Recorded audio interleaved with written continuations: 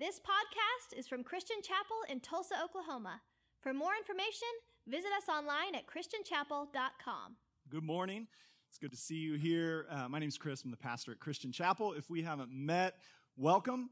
We're glad that you joined us on a rainy Sunday. So good job to all of you. When I was up here around 8, it started pouring outside, and I was talking to Chris and said, I think our second service attendance just went up. So to all of you, you're the real MVP today. You got out, you braved the weather, you got here anyway, so good for you, good to see you.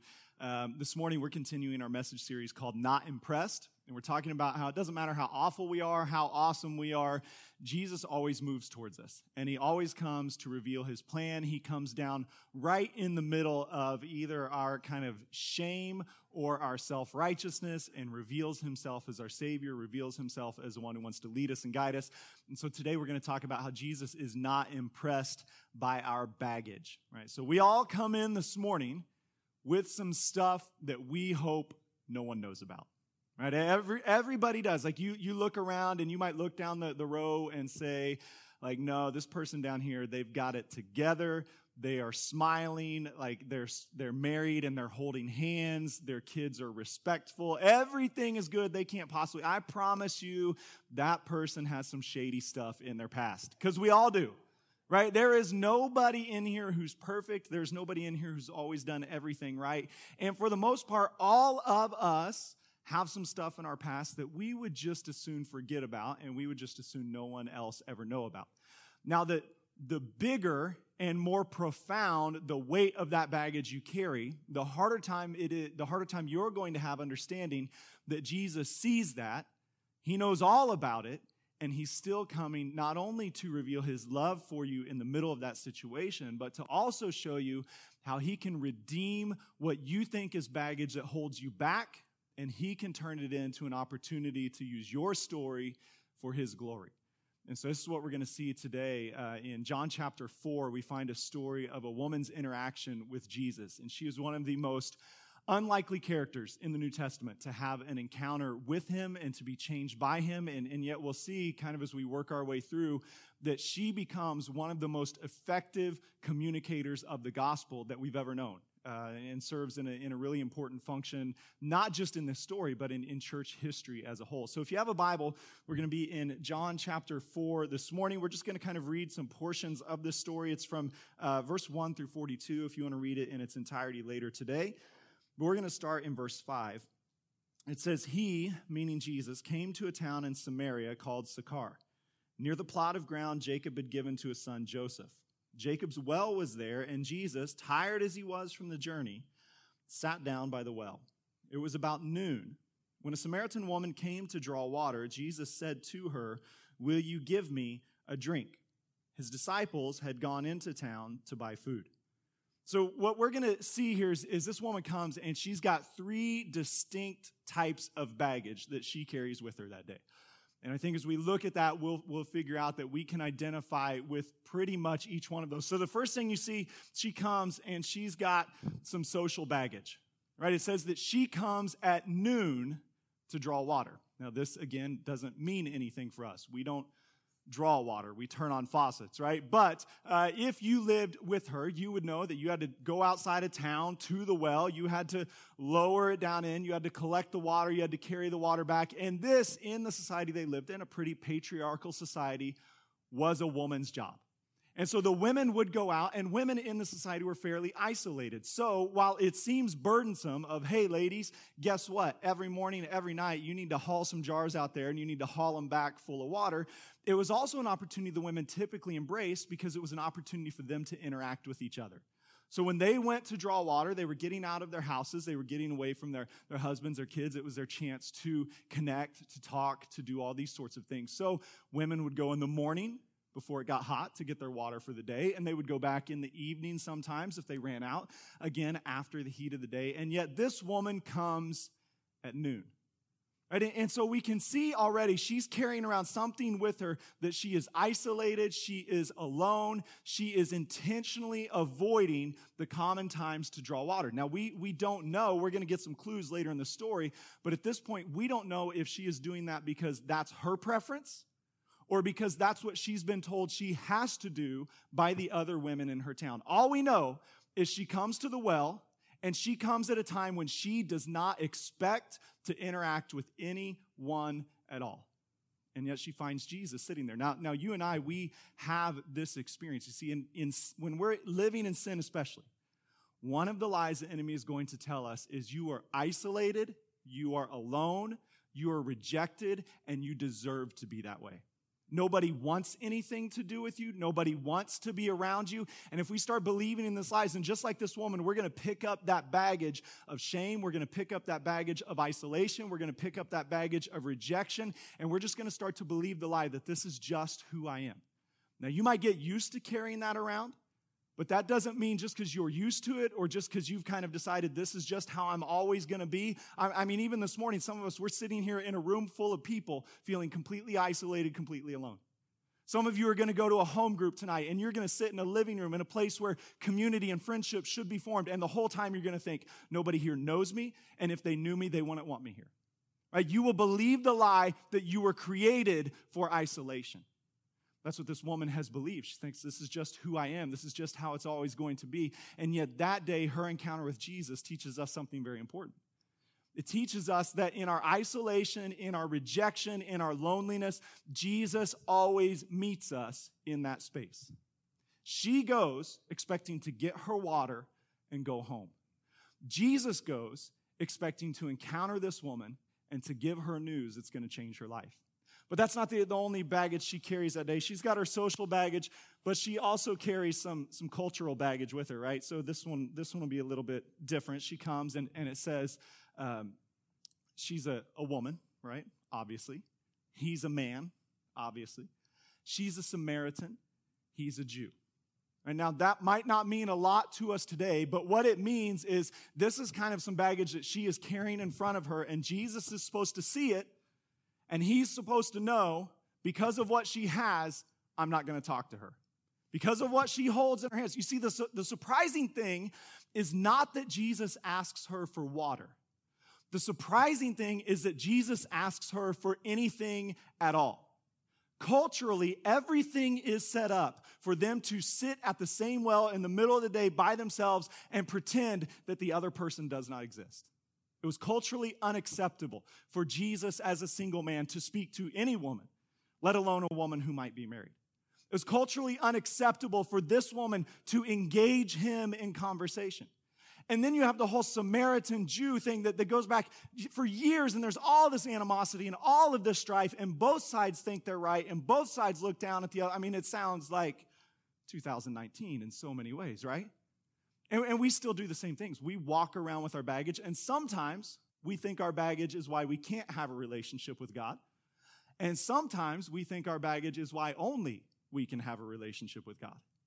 Right? Because I am the chosen one, or I am rejected, and whatever that is. So for her says Samaritan woman. And because of that, she thinks Jesus cannot possibly want anything to do with me. Now, you and I, we've got all kinds of different titles we put on that cultural baggage. It could be the town you grew up in. It could be the amount of money that you make. It could be the college you went to or did not go to. It could be the fact that you dropped out or the fact that you got a GED. It could be how you vote. It could be the color of your skin. It could be the shape of your body. It could be if you're a man or a woman. All kinds of things that we put on here. And then some of those, we will start to believe the lie that because of what this cultural baggage says, Jesus doesn't want anything to do with me. He's decided that I'm on the outside looking in, and sometimes the church has done a bad job of this. Because sometimes we've reinforced that notion of, hey, if you're too messed up, right? If you've got into too much stuff, it's better for all of us if you just don't come around. Because we don't have time for that. Or maybe they can start another church for people like you. You know, and you can go there. And sadly, we see this. It's like, oh, you're divorced? Well, gosh. We really believe in the family here. There's a church down the road, though, and that pastor, he's on his third marriage. I think you'd fit in there. Right? And we kind of begin to elevate some of these things, but what we see in Jesus' story is he sees her baggage. He knows all about it. He knows better than she does. I'm not supposed to talk to you. And yet, what does he do? Hey, will you get me a drink? She says, how can you talk to me? I'm a Samaritan woman. You're a Jewish man. And then Jesus, in the middle of this conversation about her baggage, he sees, okay, there's something with this lady that she's here by herself in the middle of the day. I know she's a Samaritan woman. I'm in Samaria. I'm not supposed to have this interaction. But then she kind of throws these up of, why are you talking to me? And Jesus launches into this idea of, hey, I've got a plan for you right in the middle of your baggage. He says, if you knew who it was who was speaking to you, if you knew who it was who asked you for a drink, you would ask me for living water, and I would give you water that will well up within you, and you will never thirst again. And this woman, it sounds like good news to her, right? This promise, and we don't know if she thinks that Jesus is promising, like, you actually know where there's an inexhaustible supply of water, and I'll never be thirsty again. We don't know. We think probably she is spiritually beginning to be moved by the Holy Spirit and beginning to have this understanding of there is something unique about this man, there is something unique about this conversation, and this idea of living water is something that sounds really, really great to me. So it's that moment that some of us have had, that many of us have had, where for the first time we start to hear the gospel, we hear the good news of Jesus.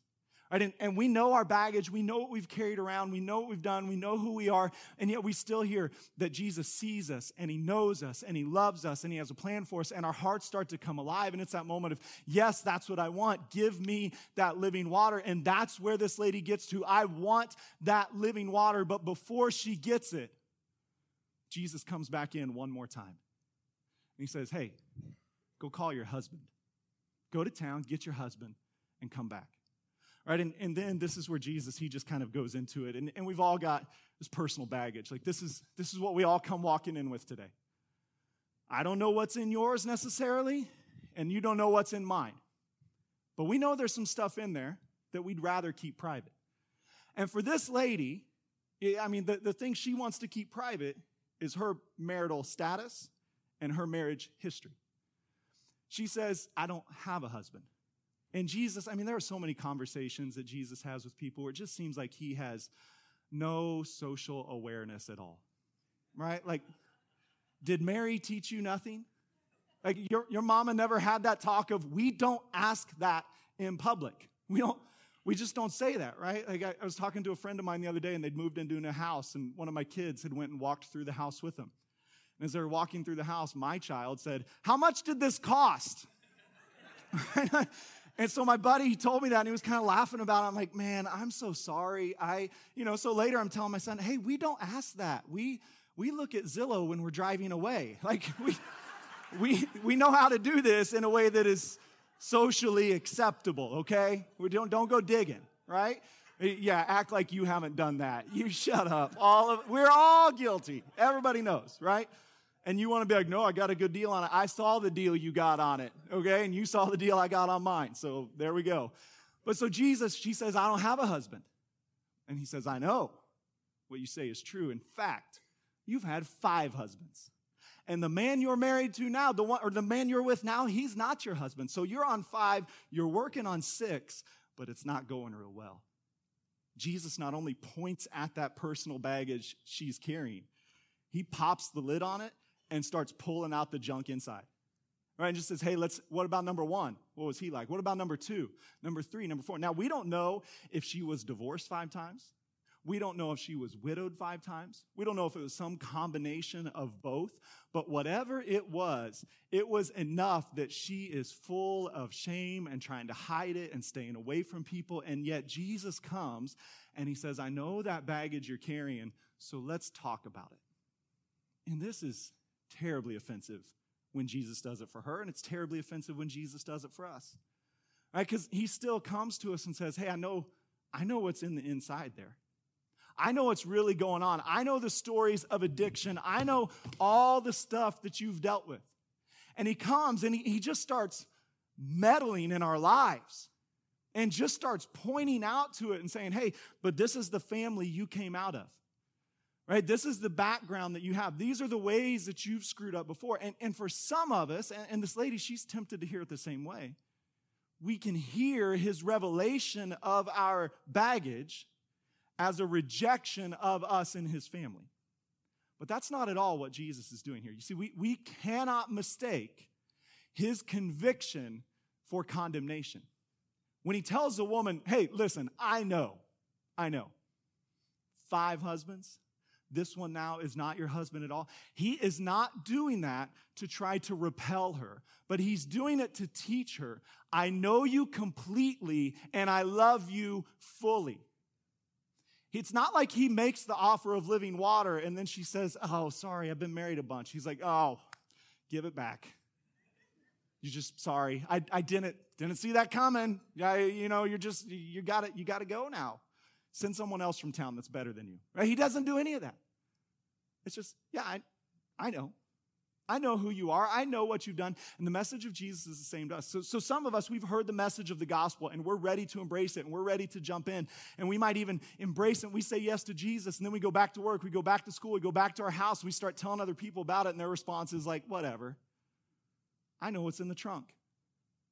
Right? I know where the bodies are buried in your life. I know where the skeletons are. And if we listen to those people, we'll start to believe the lie that we're not good enough to receive his grace. But this whole encounter Jesus has is designed to teach us that he sees every single part of our lives. And not only is he not repulsed by it, but that is exactly why he has come. And so he calls it out not to shame her, but to set her free. To let her know, I've seen it all, and I'm still here offering it to you. And so this lady, she has a response that many of us have. Now, our response should be to fall on her knees and say, thank you, Jesus. That is awesome. I can't believe it. You know everything about me, right? But she has the response a lot of us have. Oh, you want to talk about that? Hey, Jesus, look over there. Look over there. And so she says, sir, I can see that you're a prophet. He's just told her, right? Yeah, I know you've been married 5 times before. The man you're with is now is not your husband. So she acknowledges the reality. I can see that you are a prophet, but she's trying to shift the story back to him and off of her. And she says, you Jews say that we're supposed to worship there, but we Samaritans think that we should worship here. And so she engages in what a lot of us do. She tries to disguise her baggage by picking a theological fight. Just says, oh, okay, Jesus, you want to talk about my life?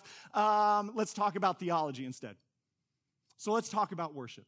Right, we have this experience. You come to church. So let's say you're in a home group tonight, and you've come this morning, and you're going to hear this message, and we're going to read this passage, and you're going to go to your home group tonight, and your home group leader is going to at some point lead you through a discussion and say, hey, let's talk about the baggage in your life. What'd you think about that story from John 4 this morning? And they come to you, and you're like, you know what? I really wanted to engage with it, but I just couldn't get over it because Chris doesn't preach out of the King James Version. And until we preach out of the King James Version, we're just not going to hear God's voice at Christian Chapel. You know, for me to really be fed, I need some more these and thous. And until we get there, and everybody in the circle's kind of looking at you like, you've missed the whole point. You've missed the whole point of what we're talking about. We're asking you, how is Jesus working in your life? What's he revealing to you? And you're having that same, oh, look over there. Look over there. What's going on over here? What's happening here? And so this is what this lady does. She thinks, oh, well, I'll get out of this. I'll go back to some of that cultural baggage, and I'll throw that up in his face, and it didn't stop him the first time, but this time it will.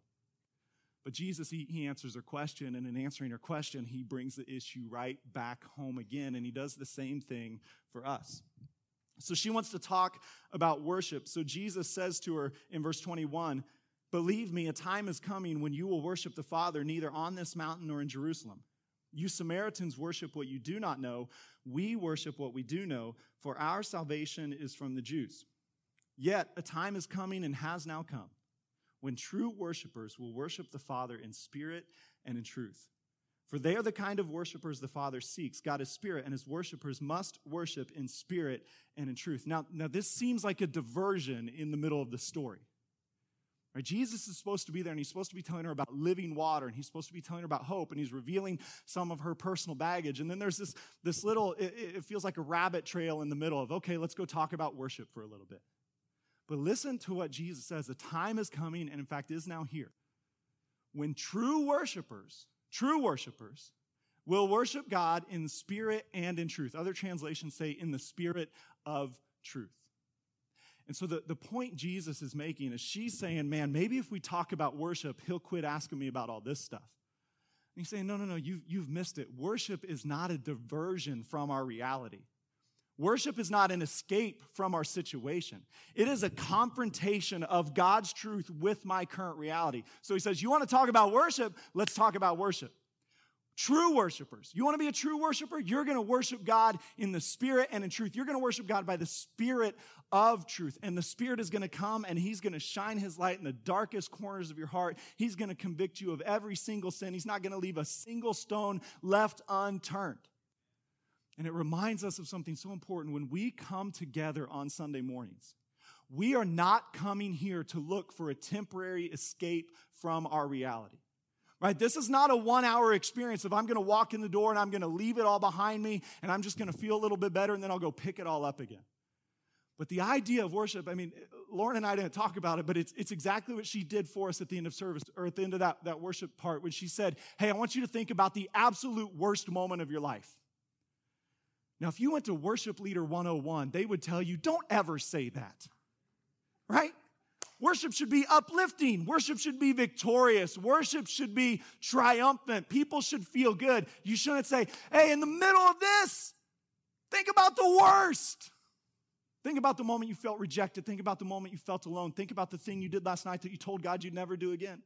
Think about the addiction you can't get over. Think about the bankruptcy that's coming tomorrow. Think about the pain from that broken relationship. Think about that child that's left your home and you haven't heard from them. Think about that physical illness, that physical suffering. Think about these things. That is not the recipe for wonderful worship experiences, and yet that's what Jesus does here. It says the time is coming and is now here. The moment for worshiping in truth is here. The moment for using worship as an escape from reality. The moment for using worship as a religious experience separate from our personal experience is gone. And the Spirit comes and He makes us people of truth. And if He makes us people of truth, it means I've got to let God speak the truth about the stuff I don't want to talk about. It means I've got to let God use the truth of my past experiences to share that same good news with others. And so she thinks she's found the end around, but she's just starting to understand there is never an end around Jesus. There's never a way to get out of the conversation. There's never a way to make it less personal. He always comes back. Jesus loves you too much to ignore your baggage. He loves you too much to not meddle in the deepest parts of your life. And so He's always going to come, and He's always going to do it.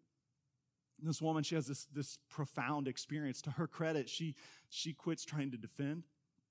She quits trying to throw up roadblocks, and it says she leaves her jar and runs back to the town. Right? And she's had, this is her conversion moment. And she runs back to the town and begins to tell the people about what Jesus has done for her. It says in verse 28, leaving her water jar, the woman went back to town and said to the people, come see a man who told me everything I ever did. Could this be the Messiah? They came out of the town and made their way toward him. Many of the Samaritans from that town believed in him because of the woman's testimony. He told me everything I ever did. So when the Samaritans came to them, they urged him to stay with them, and he stayed 2 days. Because of his words, many more became believers. They said to the woman, we no longer believe just because of what you said. Now we have heard for ourselves, and we know that this man really is the Savior of the world. So again, just put yourself in that situation and just think. So this lady, her baggage is so heavy that it causes her to go at the hottest part of the day to draw water because she doesn't want to interact with anyone. Right? And by this point, we understand if you live in a small town like she lived in, and you've been married to 5 men in that town, and you're now living with a 6th, chances are good that every one of your husbands was somebody's father, brother, uncle, cousin. Like your reputation has probably touched every family in town. And so when she runs back into town, this baggage that she's so ashamed of, that she's doing anything she can to avoid interactions with people, she runs back into town, and the first thing she says, first of all, is, come see a man. You know there are some hard eye rolls in that town. Really, Susan? A man? Again? We've been down this road. They're counting them up, right? You were married to my uncle, then you were married to my cousin. Then you married my brother, then you married her brother. None of those worked out. Then there was the 5th guy that none of us knew, but you swore was the one, and that didn't work out. And now there's this guy you're living with now, and you're telling us you met another man? Come see a man. No. And then she follows it up. Come see a man who told me everything I ever did. And I mean, this goes from eye rolls to just those eyebrows raised, right? Of like, everything you did? We've talked about everything you've done. We're sure there's some things you've done that we don't know about yet. But you met someone who knows everything you ever did and you're still alive? He didn't kill you? He didn't curse you? He didn't send you out? She says, no. Come see a man who's told me everything I ever did. It could be. It might be. I think it is the Messiah. And it's amazing what happens because the woman that has been rejected and the woman that no one should listen to is somehow able to convince a big chunk of her town to follow her back out to the well. And the only reason they come with her is because she says, come meet a man who told me everything I ever did. I think he might be the Messiah. There's just something different there. There is something about him that is transformational. And so she goes and the people come back with her and they listen. And they're so enthralled that they ask Jesus, hey, will you stay with us a couple more days? So he stays and he teaches them. And the whole time he's tearing down their personal baggage and he's tearing down their cultural baggage. And he's telling them, I know everything you've ever done. Right? And his conviction is coming, but it's being received as a sweet gift from God. He's teaching them about worship. He's teaching them about who he is. And by the time he leaves, the people tell the woman, at first we believe because of what you said, but now we believe because we have heard it, we have seen it, we've experienced it for ourselves. And so just for a minute, let's fast forward all the way. So Jesus, he finishes his teaching ministry. He is crucified. He's laid in the tomb. He's resurrected. He spends time with the disciples right before the ascension. He tells them, I want you guys to go back to Jerusalem, and you're going to wait for the Holy Spirit. And what you're waiting for is power from the Holy Spirit because you're going to go be my witnesses in Jerusalem, in Judea, in Samaria, and to the ends of the earth. And so the disciples, they wait, and they're thinking, man, this is going to be awesome. We're going to be filled with the Spirit. We're going to go do what Jesus did. We're going to take the gospel to people who have never heard it before, and they're filled with the Spirit, and they begin to be sent out from Jerusalem. And as they're sent out, they're seeing people responding to Jesus. They're saying yes to him. And at some point, one of those disciples has to come to this little town of Sychar. And they gather the people. Maybe they gather around that same well, and they kind of stand up, and they say, I'm here to tell you about Jesus. And the town responds, yes, we know him. We believe in him. We followed him. We've been following him for years. In fact, look, this woman here, she's the first one that told us about him. And so the disciples, it's almost a little deflating moment for them. We were coming to reach the Samaritans, but this woman was the first evangelist. She's the first preacher of the gospel. She's the first one to go. She establishes the church in a place it should never be established. Why? Because she let Jesus get real and personal with her. And then once he had healed her and once he had redeemed her, she didn't say, okay, let's never talk about that again. And this is a response of many of us. Jesus has saved us. He has delivered us. He has come down right in the mess of our lives. He says, I know who you are. I'm going to set you free from that addiction. I'm going to restore that relationship. I'm going to break these generational cycles of abuse in your life. And we receive it. And we say, thank you for it. And then we slam the lid. We kick it to the background. We hope nobody ever asks us about it again. Don't ask me about how I used to be lonely. Don't ask me how I used to be isolated. Don't ask me how, but instead the better model is this woman. Hey, this is what Jesus saved me from, so guess what? This is how I'm going to start by telling other people about him. Right, so just think of it this way. Jesus takes your baggage and he turns it into a bullhorn. Right? We're going to broadcast it. He takes your suitcase, he turns it into a stage. He takes your past, he turns it into a platform. You can go down your own alliteration road later this afternoon and figure out all the other things that he turns it into. But here's what it looks like. It looks like, okay, I was lonely and I was neglected and I was alone. And I felt rejected by everyone. And it might be a real, just painful story of this social ostracization that you felt your whole life.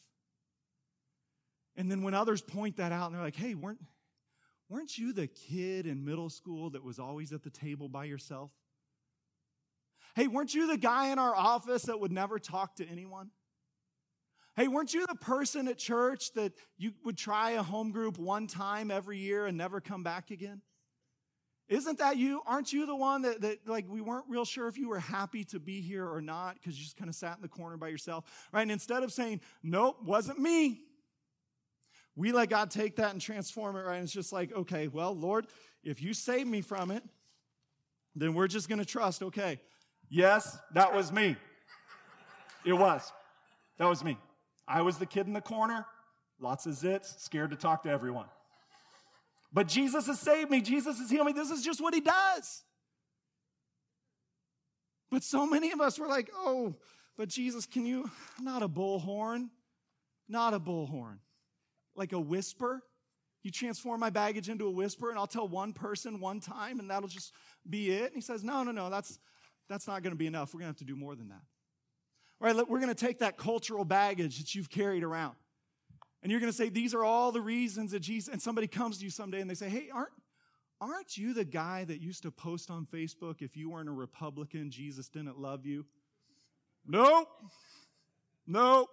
I was a 90s Republican. It's different now. Right? Not me. No, I'm not doing that. Instead of saying, yeah, I was. Sorry about that. Turns out I got some stuff wrong. Turns out I wasn't really listening, but can I tell you something? It doesn't matter what cultural baggage we have. Hey, aren't you the guy back in junior high or high school, you'd tell those racist jokes all the time? No? Yeah, I was. And I was wrong. And I was messed up, and I didn't understand, my brothers and sisters, that the skin color didn't matter. But let me tell you about what Jesus has done in my life. Let me tell you about how he has given me a love for people who are different than me. Let me tell you about how I went and I asked them to forgive me and how now they're my brothers and they're my sisters and now we walk through life together. Right? And Jesus takes these things that we were so ashamed of that we just thought, oh man, if nobody ever asked me about that again. This is why in the church so many times when we screw up, we leave. And we just go start over somewhere else. But guess what? Everyone else can see your baggage. They know you're 57 years old and just celebrated your 4th wedding anniversary. They can do math. They know there's a story there. They know you have 4 kids, but you only talk about 2. There's a story there. They know you used to be just physically imposing, and now you're weak and feeble. There's a story there. They know you used to have this wonderful job, and now it's paycheck to paycheck, and you're having to sell the big house to move to the smaller house, and there's a story there. And yet our response is, just please stop asking about it. Just please. And yet what Jesus is teaching us in John 4 is, man, he takes it all, and he redeems it for his glory. It means there's nothing in your life that's wasted, and it doesn't matter how dark, doesn't matter how deep. He just comes and says, look, we're going to use this. We're going to tell other people about it. And here's the thing. Here's why it's so important. God wants to use your story. He wants to use my story for his glory. Because when I start to tell my story of this is how I've experienced Jesus in the darkest night, this is how I've experienced Jesus when I screwed it up over and over again, you know what it does? It plants seeds of hope in the lives of someone who is where I used to be. And they begin to hear and they think, oh, so I'm not the first, I'm not the last. And Jesus just takes this and he says, okay, we're gonna take it all. And we're gonna take that past and we're gonna turn it into a platform. And we're going to take that baggage and we're going to turn it into a bullhorn. We're going to take that suitcase, we're going to use it as a stage. And you think, like right now, I know I look ridiculous. I fully understand that. And it feels equally ridiculous at times for me to have a conversation with somebody about something that happened 20 years ago in my past. Because I feel like that's over. I've moved on. I don't need to talk about it anymore. Right? I don't need to keep telling the same story of how my parents are divorced. I don't need to keep telling the same story of how those awkward holidays the first couple years. I don't need it, but somebody does. I don't need to tell the story anymore of the physical suffering I've endured, of having just the physical capability stripped away from you. I don't need it, but somebody does. I don't need to keep telling the story of how I battle insecurities and how I'm tempted to have just a quick temper and lose it, about how I fight both this kind of seesaw battle between I don't think God can use me and extreme arrogance, and I'm sure that he's so happy I'm on his team. I don't want to keep telling those stories, but I know I have to, because it's not my story, it's his. And some of us today, you're sitting in a spot, and the thing you're convinced is the reason Jesus can't use you is the exact space where his glory is going to shine the brightest. Stop thinking that your circumstances have limited his grace. Stop thinking that he can't lead you past where you are. See, what Jesus is coming to us today is saying is two things. First of all, if you don't have a relationship with me, today's the day. Today's the day you say yes. It doesn't matter who you are, where you are, what you've done. Today's the day. I'm coming to you. I'm meeting you at your point of need and revealing myself as a Savior. And the second thing is for many of us, we've said yes to Jesus, and yet we've also asked him, can we leave that alone now? Can we not tell that story anymore? God, can you just, and he's saying, well, no, we can't, because there's more people in that space. There's more people who need to hear my good news. You're not the only one at the well. There's people coming, and as you tell your story, they're going to come and they're going to find me, and just like the Samaritans, they're going to say, I believed in Jesus first because of what you said, but now I believe because I've experienced it myself. I believed initially because of what he did with your baggage. Now I know he's the Savior of the world because of what he's done with my baggage. So we've just, all of us have to come to this point of surrender, of saying, God, I just come to receive a relationship with you and to let you have free reign in my life. So if you'll stand with me, I want to pray with us, give us a chance to respond today. You bow your heads and close your eyes. If you're here today and you identify with that woman at the well, you feel isolated, you feel alone, you feel far from Jesus. And today you hear his voice calling you and saying, hey, come, walk with me. Come on, I see you. I know you. I am your living water. I am your Savior. I am your Messiah. I am your deliverer. And you know you need to say yes to Jesus today. Will you raise your hand so I can pray with you? Jesus, you see us. You see our response to you. I thank you, Lord, that you are working in each heart. So we come today, Lord. For those of us who don't have a relationship with you, we come and just say, will you forgive us? Will you invade our lives? Will you bring your living water? We thank you that our sin has not repelled you, but you are drawn to us in our lostness. Now, if there are those of you here today and you know you've been saved, you're walking with Jesus, but there's some baggage you're ashamed of, there's some baggage you don't want to talk about, there's some things you hope light never shines on. And today you hear the Holy Spirit saying to you, I am going to use your story for my glory.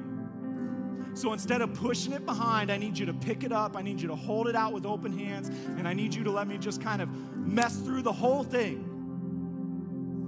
And it's a little bit scary to you. And so this morning, the prayer is, God, give me faith to believe that you can use every part of my baggage, every part of my story for your glory. If that's you, will you raise your hand so I can pray for you? God, you see us. You see those of us that we can't even lift our hands this morning. It's because we're still just gripping that baggage so tightly. Jesus, today I pray that you would come and give us a picture of your love. Give us a picture of your power. You are not an angry God. You are not waiting to strike or to judge, but you are coming in mercy. You're coming in waves of forgiveness. You're coming with redemption, Lord. You're coming to show us that our story will be used for your glory. So help us, Jesus. Help us to lay down our self-righteousness. Help us to lay down our desire to protect our reputation. Help us to lay down our shame, our embarrassment, and to just tell the truth about who we are and who you are, and to trust that you're going to work in that space. As the band leads us in a final song this morning, and I'm going to invite you, if you need to respond to either one of those, either say yes to Jesus and enter into a relationship with him, or to surrender your baggage to him. As they lead us in this last song, will you head out the back doors and to your left? Some of our pastors and prayer team members will be waiting to meet with you, praying those prayers of freedom and deliverance. And the rest of us, we're going to sing this song as a reminder of God's love that is poured out to us. Your mercy triumphs over judgment. Love wider than horizon, stronger than all sin. The Lord, your kindness leads us to repentance, oh, to the heart of God. Your heart, oh God, is all I want.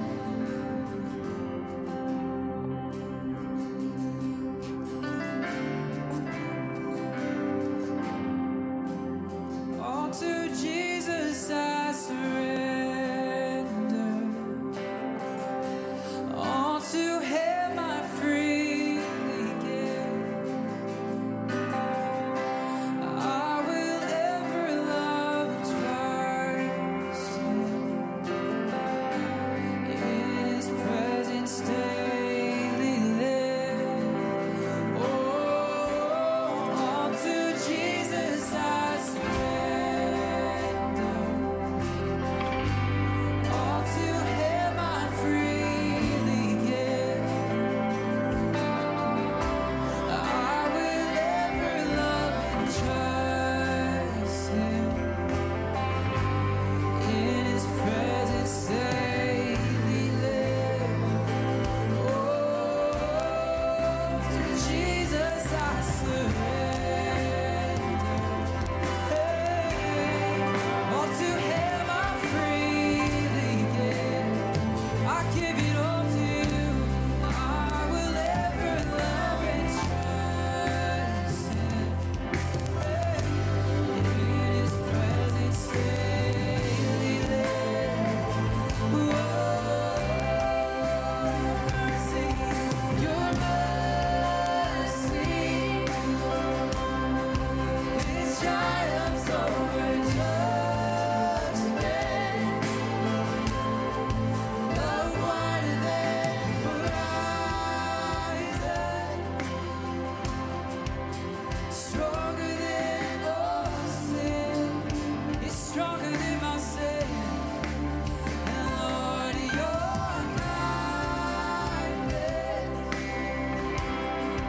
Lord, leads us to repentance, to the heart of God. Your heart, oh God, is all I want.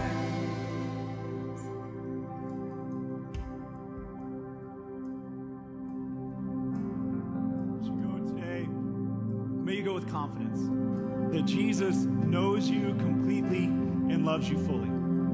You have no secrets with Him, so just embrace His light, embrace His life. Let Him bring that sweet conviction of the Spirit, shining His light in the darkness, not to push you away from Him, but to show you, even in that space, even as you are, you're still my son, you're my daughter, and I am drawing you to myself. So as you go today, may you go with the confidence that comes from His mercy. That in the space where you feel farthest from Him, He is incredibly active, working, and drawing you into a relationship with Him. Thank you for worshiping today. May you go in God's grace and go in His peace.